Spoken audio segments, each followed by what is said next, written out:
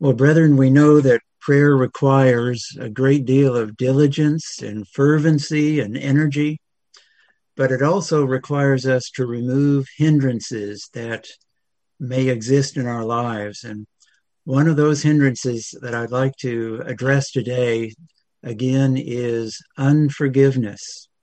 And this is sort of part two to a devotional that we did a month ago. The fact is, let me just ask you, all of us experience hurts and pains and offenses, don't we, that come from others, sometimes out of the blue, sometimes ongoing in difficult relationships. And these hurts and pains must be dealt with, or else they begin to manifest themselves in bitterness in our lives. Over the years, my wife Linda and I have experienced 3 major offenses against us that deeply hurt us. We, in each case, purposed to forgive, but over time we found there was a cloud hanging over those relationships. And we wondered if somehow the problem was us in our lack of a complete forgiveness. And the hurt and pain continued in some ways. So we began to look at the scriptures very pointedly 3 years ago on this subject. And the principles of forgiveness, we realized, are very clear, but often very difficult to implement, especially when the offender does not repent. So our purpose today is to try to remove that difficulty as we deal with forgiveness in our lives. Again, the principles are clear. Colossians 3:13 tells us, forgiving one another even as Christ forgave you.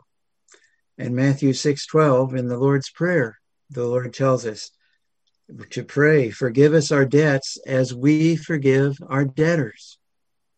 So in this first principle, we realize that forgiveness horizontally in human relationships is a parallel in many ways with God's vertical agape love for us and forgiveness for us.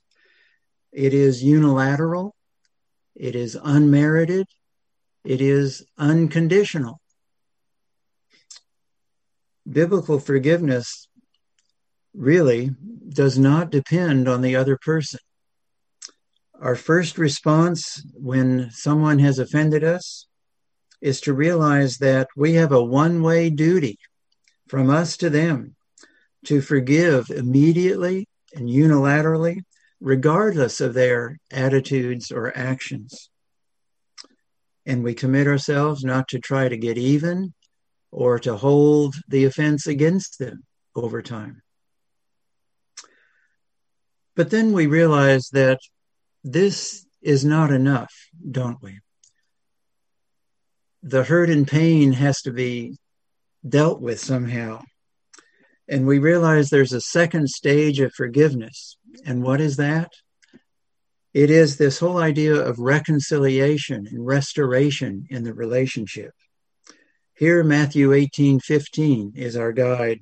If thy brother shall trespass against thee, go and tell him his fault between thee and him alone. If he shall hear thee, thou hast gained thy brother.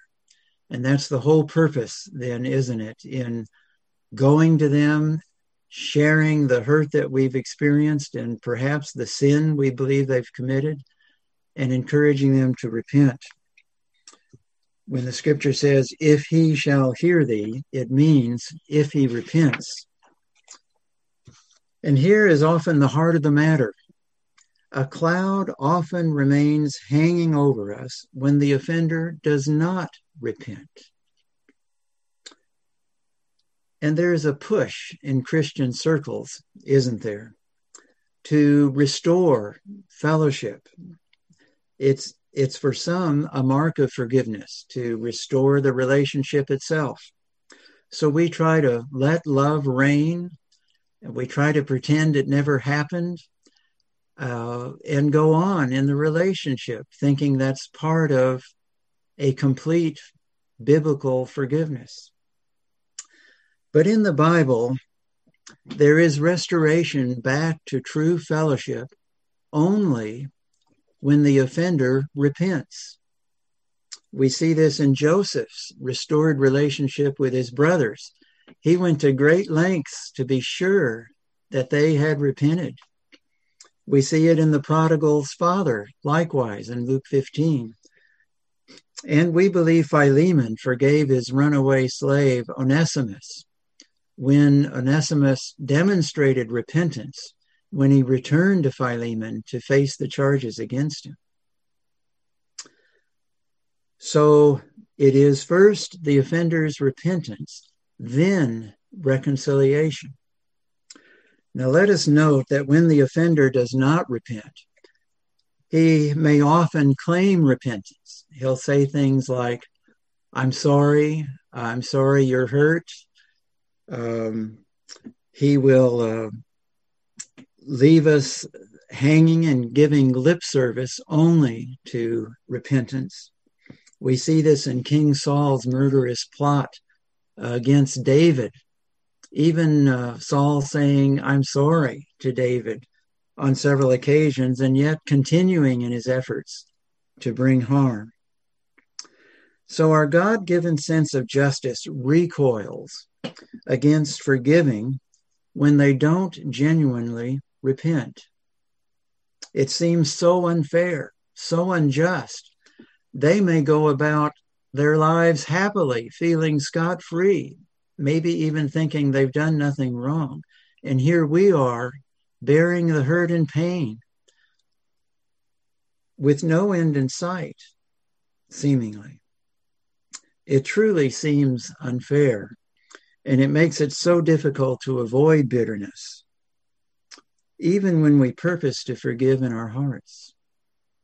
So what do we do with the hurt and pain when the offender does not repent?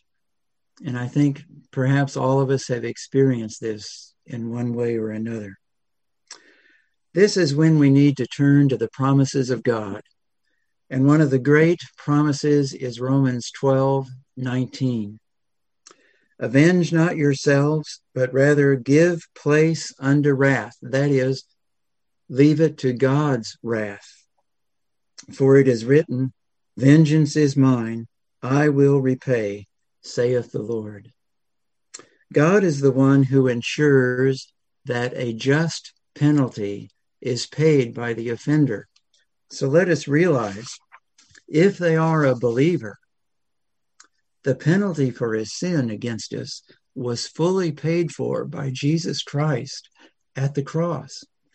Excuse me. It was paid for completely and for all time.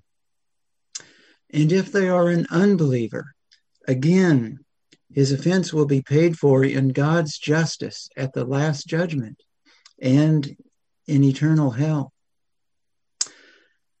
The offense is paid for either at the cross or in hell. And brethren, we cannot add to either one. So we can walk in forgiveness, knowing that a just penalty for the sin against us either has been or will be paid for.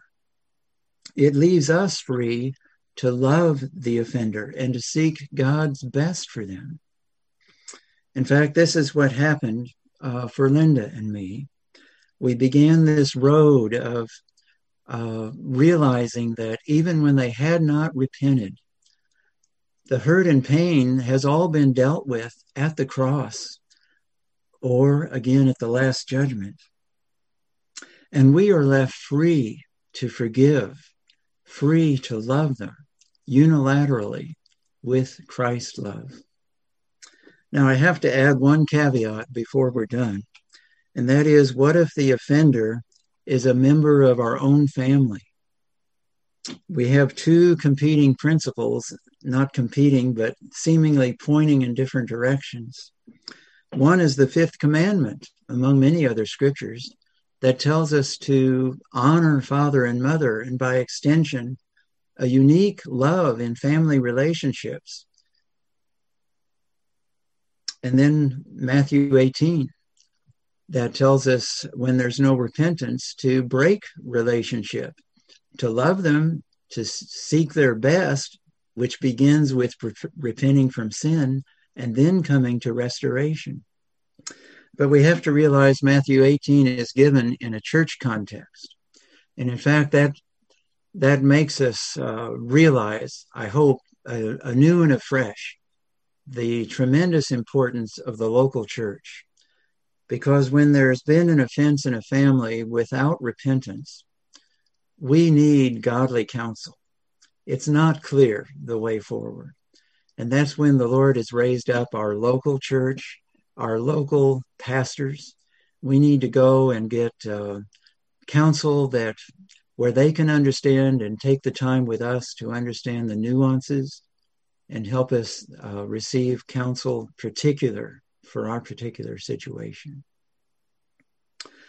So, brethren, let us walk in forgiveness, forgiving one another as Christ has forgiven us. And let us enter into this prayer time free from hindrances and free to praise and worship our God. Amen.